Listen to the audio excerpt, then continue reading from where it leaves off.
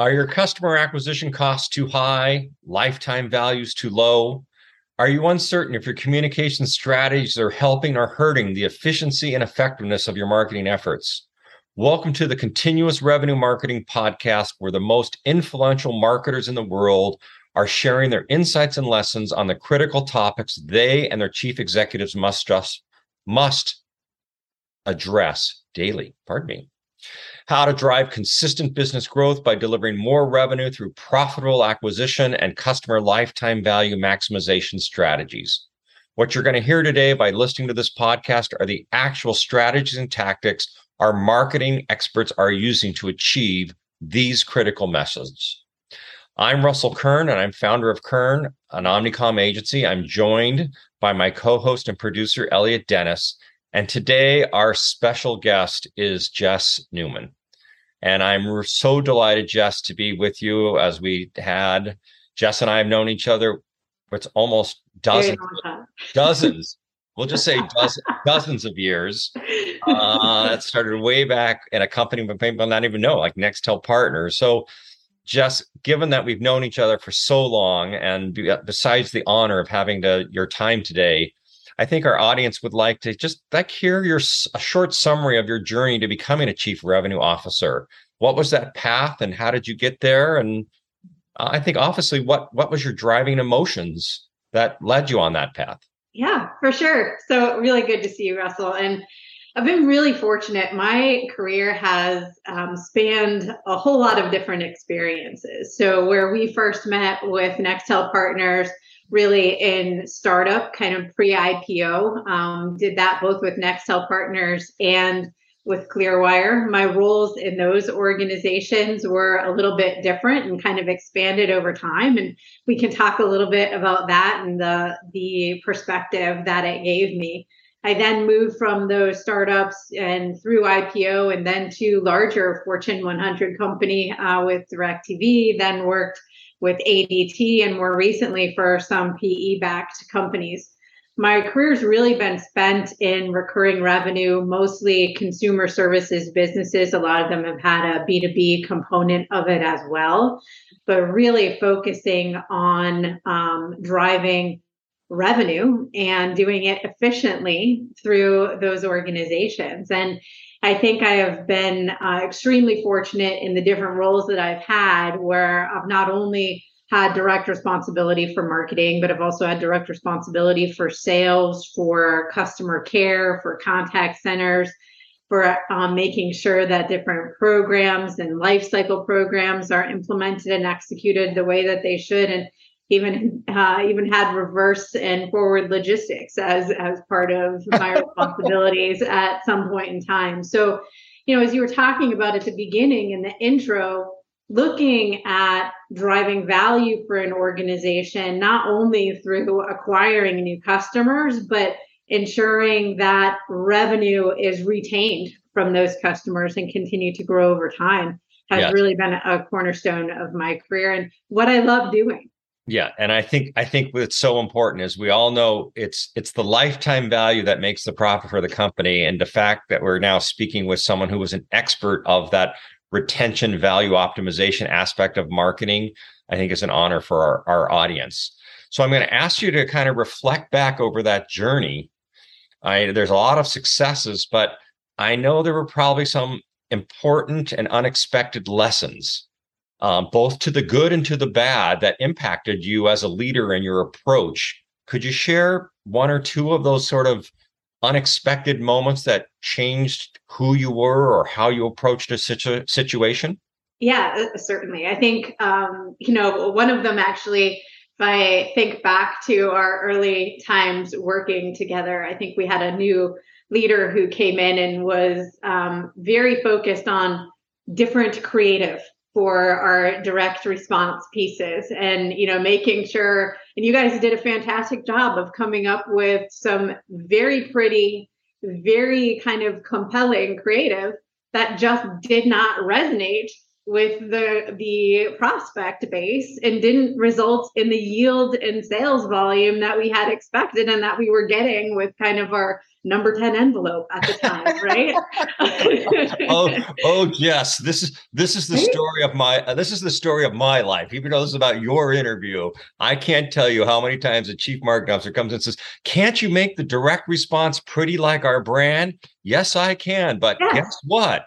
It's just not going to work because some direct response, it's not about, it just needs to make sense. It doesn't need to be pretty. I'm sorry, I didn't mean to interrupt you, but that really resonates for me. No, I know, and I've lived it multiple times in my career. But at the end of the day, the discipline, I think, in direct response marketing and the data-driven approach to how you acquire customers and how you measure the success of that acquisition is so important. And I think it's one of the things that, because I was so fortunate in my career to early on own both sides, the demand generation and the sales component of it, and have responsibility for those customer contacts and understand cost to serve through that. I always came in with the expectation that we were going to be looking at and optimizing along all of those points. And several times in my career, it's been a little bit of a shift for me as marketing and sales, operating more independently, and that focus of optimizing both sides. You can't just drive lead volume and you can't just drive revenue per sale, because you're not going to be able to maximize the yield. And a lot of my career has been building out the transparency between what happens with marketing spend and marketing channels and how that shows up for the sales team, and ultimately what that yields for lifetime value for an organization. And that is so powerful to be able to optimize along that spectrum. So Jess, I think this is such an important topic. I'm going to ask you to just go one step deeper, because what types of data or what types of dashboard or what types of reports allowed you to communicate that to the executive leadership team that allowed them to see both sides? I mean, you have been in the trenches, you fired the guns, you did this work. Help the audience understand, hey, these are the tools that I used, or this is what I tried to get from my data department that allowed you to do that communication that created optimization and value maximization. Yeah. And Russell, from working with me even way back when, right? You can't let the perfect get in the way of the good. Yes. So yes, ma'am. Use what you have, yes, whatever ma'am. it is. It is a starting point, right? And from that point, you can enhance. So, I mean, early on, just looking at what type of response are you getting to the lead, and then how do you want to measure a lead? Because just because a customer responds to some marketing material that we put out there doesn't mean that they are even capable of becoming a customer. There could be credit requirements. There could be geographical components. God knows we've worked through all of those. So how do you then capture that data so you can feed it back and make sure that you're spending dollars where you can get a customer who is going to be able to come onto the platform and generate revenue? And then you have the sales process component of that, right? And are the reps doing what they should? Are they capturing the information? Are they positioning the product and the sales and the payment methods even the way that they should? And then once you actually have that booked as a sale, you actually get to the point where you realize revenue for it. A lot of my experience has been in these consumer services businesses where you may book the sale, but you don't actually realize revenue until that service is performed. Right. And being able to measure that and figure out how do you gain additional efficiencies by reducing the breakage in there is really important. And then you have the cost to serve piece. So what are the interactions that the customers are having with your customer care, with your service technician? How do you eliminate the waste that happens in there? And most importantly, because a lot of companies tend to look at it in eliminating the waste and the contacts that are unnecessary for the company. Yeah. But really, how do you reduce the customer friction? Because no customer wakes up in the morning typically and says, I want to call Hey, customer care, or I how about I want just to interact call with you? my service technician, right? They want something that is frictionless. Yep. And how do you approach that? So understanding what you have currently available in your data set, and then determining where you may need to enhance. But That's there's no need to wait. so Companies I are think that collecting that information now. so just those set of questions were so powerful. I appreciate you sharing that and pulling that up. Um, as we narrow the focus a little bit, in our next topic, we'll move about culture and team performance. Has there been some dramatic shifts you've seen in the last 2 to 3 years that have changed you as a leader, whether it's the people and their work style, whether it's the consumer and their approach? Obviously, clearly, we're coming through this COVID period. How has that impacted the businesses you've been working with, whether it's been from the business side and the individuals or the consumer side? Yeah, I think it's twofold, right? I mean, with COVID, there was not the interaction that people were used to having, and even in geographically distributed businesses, those employees are very used to coming together at certain times, whether that's in a branch facility or whether that is in a broader company meeting once a year. That wasn't happening. And there are still companies who were onboarding a lot of employees in that time period.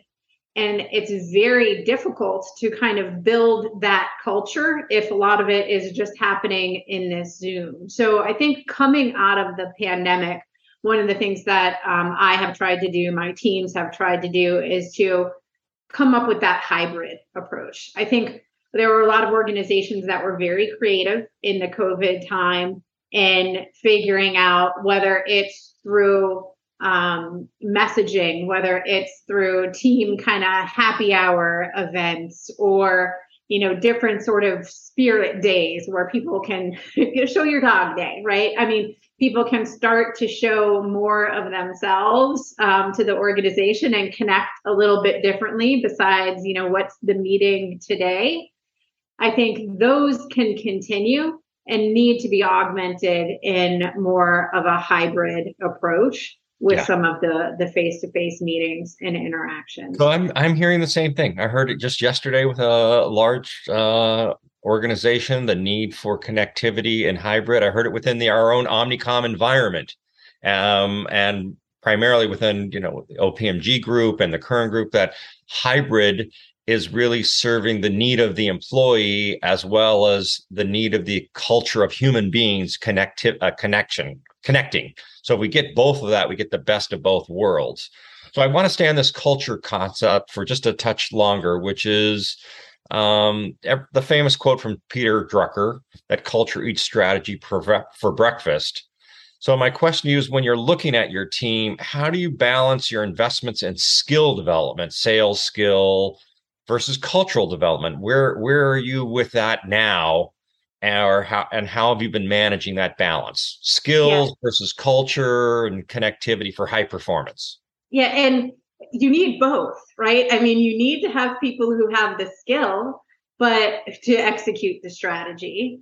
But the reality is people are who is going to be executing the strategy. And if you don't figure a way to make sure that those people are in it and excited about it and are going to drive that strategy, then it's never going to work. And I kind of think about it in a couple of different ways. So I think about it on the engagement side. You have to be able to communicate with your people, and it's not a one size fits all approach. Some people are fine with getting an email. Some people need a chat. Some people need a face-to-face video conversation. Some people need all of the above, and most of them need it multiple times. So figuring that out and what that is for each individual is really, really important. I think the other aspect of it is enabling people. And that means from a technology perspective, I was listening to an article yesterday in the Wall Street Journal. I think Howard Schultz was talking about how much complexity there now is for baristas to be able to have all of these customized options for the customers. And I think that is one thing that companies get wrong a lot, is in customizing and making sure that they've got personalization for customers. They forget about the employee that has to execute on that and how difficult they are making it for them. So the enablement component of that is super, super important.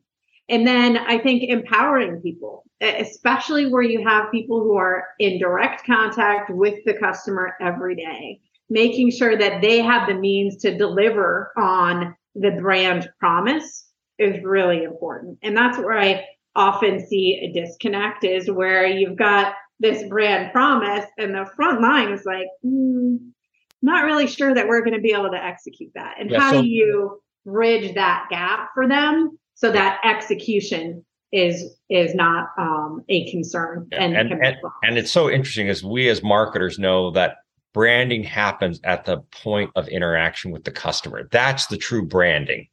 That's not the advertising. It's not the campaign. It's the people talking to people. Moments of truth is where the brand happens. And I think too often the marketer forgets to get into the field and sit in the call center or sit in the store and say, this is the true brand. This is what's happening. Are we really delivering on that promise? Yeah. And I think it's an excellent point you bring up. There's a company that I'm working with right now, because one of the things that has always kind of concerned me, especially in these highly distributed businesses, is that everybody in the field is getting pretty much the same questions from customers on a regular basis. The same objections are being offered. But to be able to be comfortable with the answers that are being provided, and that those are in line with the best practice messaging for the organization, is nearly impossible, because you can't witness all of those interactions. And, I'm working with a company, Practice is the name of them right now, which has a mobile-based app, which allows the frontline associates to be able to access that best practice messaging, rehearse it with video and audio AI, and essentially get assessed on that. And then the manager can use this, which is, I think, where the engagement comes in as well. And it creates almost like a TikTok feed of, here are the people who are doing this really, really well. How great is that? And you can start to distribute that, which I think really helps on the engagement side. Yeah. And what's super interesting is you can also send a challenge out, because I remember even having some of these conversations with you, right? Yep. Is, well, when a customer sees this, right, and they ask this question, how's the sales team going to respond? And you hope you know, but you don't really know. But you can send that sort of challenge out and get a bunch of real-time feedback and know where and how you need to address. So I think what the different technologies that are coming out right now can really help advance that and align messaging for an organization. And it's clearly scalable, because the larger you get, the harder it is to control. And when you have, 1,000 frontline agents, or even 100 frontline agents, you can have 10,000 answers, a million answers, to the customer. Elliot, did you want to add a question in here? I have a couple more for Jess, but a question that came to mind, Jess. You've given so many great nuggets, and that last example reminded me of something you said earlier in the conversation, that you come from kind of a startup background where probably there's one person doing the role of chief marketing officer, chief revenue officer, chief communications officer, then also been at multi-channel organizations where those are different people and sometimes a little siloed. So, what's your take on, some speak out there now on the modern chief marketing officer is also the CRO and is also the CCO. This is a great example of having, two different people do that role. So, when we talk about connecting brand and demand and making sure that we are bringing the right messaging to people on the front lines and stuff, what's your opinion on, how people could avoid any pitfalls if it is siloed, how they should kind of work together to make sure it's a unified message so that you are connecting your brand marketing and your demand gen marketing messaging, into one? It absolutely comes back to that, the alignment, and the metrics that are being measured, right? All too often, and I've walked into several organizations where this is the case, where you have, a marketing team that is really being measured on the leads that they generate. You have the KPI for the sales organization that's around revenue per sale, right? But nobody's looking holistically at, what's the revenue that we are realizing, like getting paid for, all the way through installation or service, and what are we spending upfront, right? So I think understanding and being able to have the clarity of those metrics and ensure that there's alignment is really, really important. Good. Thank you. Jess, I got two closing questions. And one is, you've worked with a lot of partners.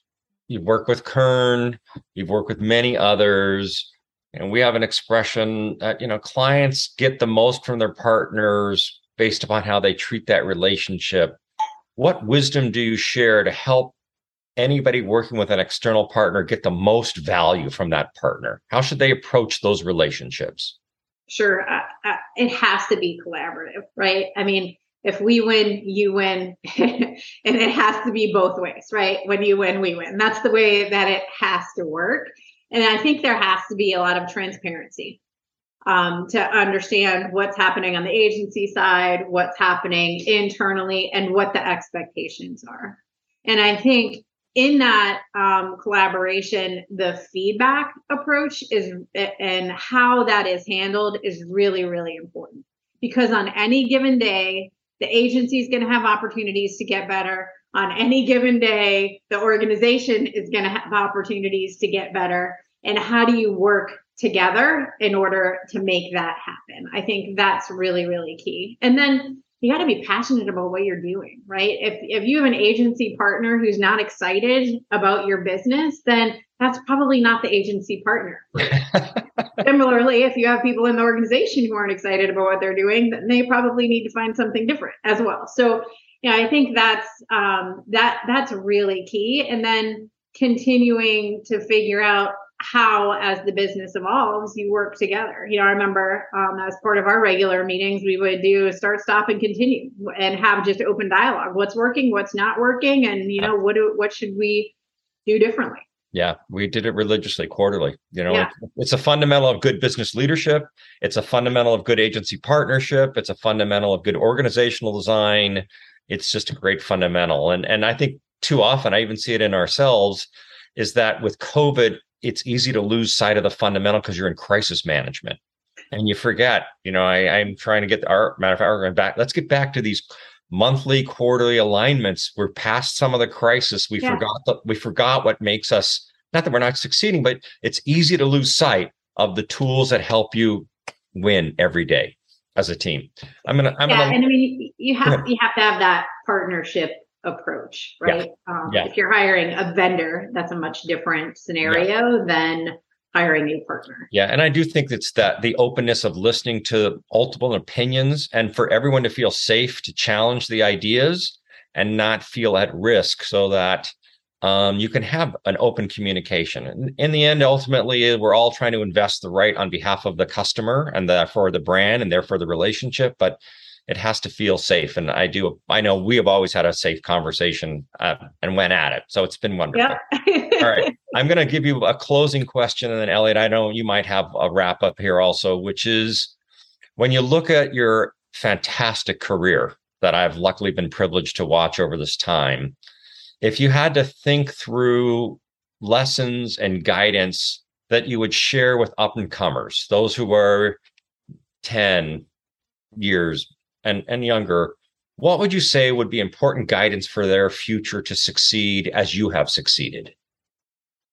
Yeah, two things. I would say, first of all, you cannot forget that people are the heart of every business. And it is so important to make sure that you understand what people are thinking, whether that's within your own internal organization or your customers is a key component of that. And then the other thing, Russell, I would say is especially in marketing roles, but really in any role in the organization, you have to make sure that you have the opportunity and find the opportunity to put yourself in the shoes of other people in the organization, and you understand what that customer journey is going to be like, what that experience is going to be like, and how you enable not only that customer experience, but also the experience for the people who are going to be interacting with that customer.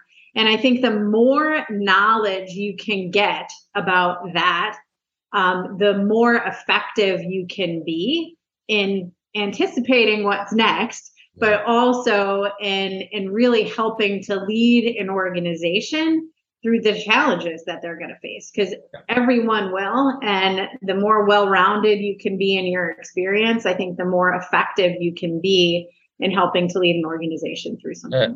It's such great insight. Thank you. Elliot, it's always a pleasure. Do you have a wrap-up question you want to ask? Yeah, that was a great question, Russell. The flip side of that, maybe speaking to our senior leaders and some more, CROs and CMOs, you made some great points on aligning on data and some MarTech that could help, align brand and demand messaging and operations. Maybe just one or two more examples of some pilot programs or baby steps those could take if they are finding themselves a little siloed and kind of working in a vacuum, and they do see the brand and demand aren't quite integrating very well. Yeah, I think it is absolutely about having a very specific conversation on how are we measuring? How do you think I should be measured? And how do I think you should be measured? And what ultimately is that going to yield? And it may be a bit of an uncomfortable conversation, especially if people have been doing and measuring a certain thing for a long period of time. And it turns out that it may not necessarily be what's adding value to the company. But I think approaching it from that perspective and how and where are the intersection points where together we add value to the company, and then kind of breaking that back down would be probably the best approach that I've seen. It's fantastic. So, Jess, on behalf of Elliot and myself, we want to personally thank you for a tremendous interview and your time together and the wisdom that you shared, and really my personal honor to be able to be with you on this journey. And I also want to thank everyone for listening today. So I ask you to please make sure you subscribe so you don't miss any other future episodes. We have great guests who will be joining us. And I would just want to say until next time, I'm Russell Kern. The Continuous Revenue Marketer has been brought to you by Kern, an Omnicom precision marketing agency that helps Fortune 500 companies increase revenue from customer acquisition to loyalty through personalization at speed and scale. For more information, please visit kernagency.com.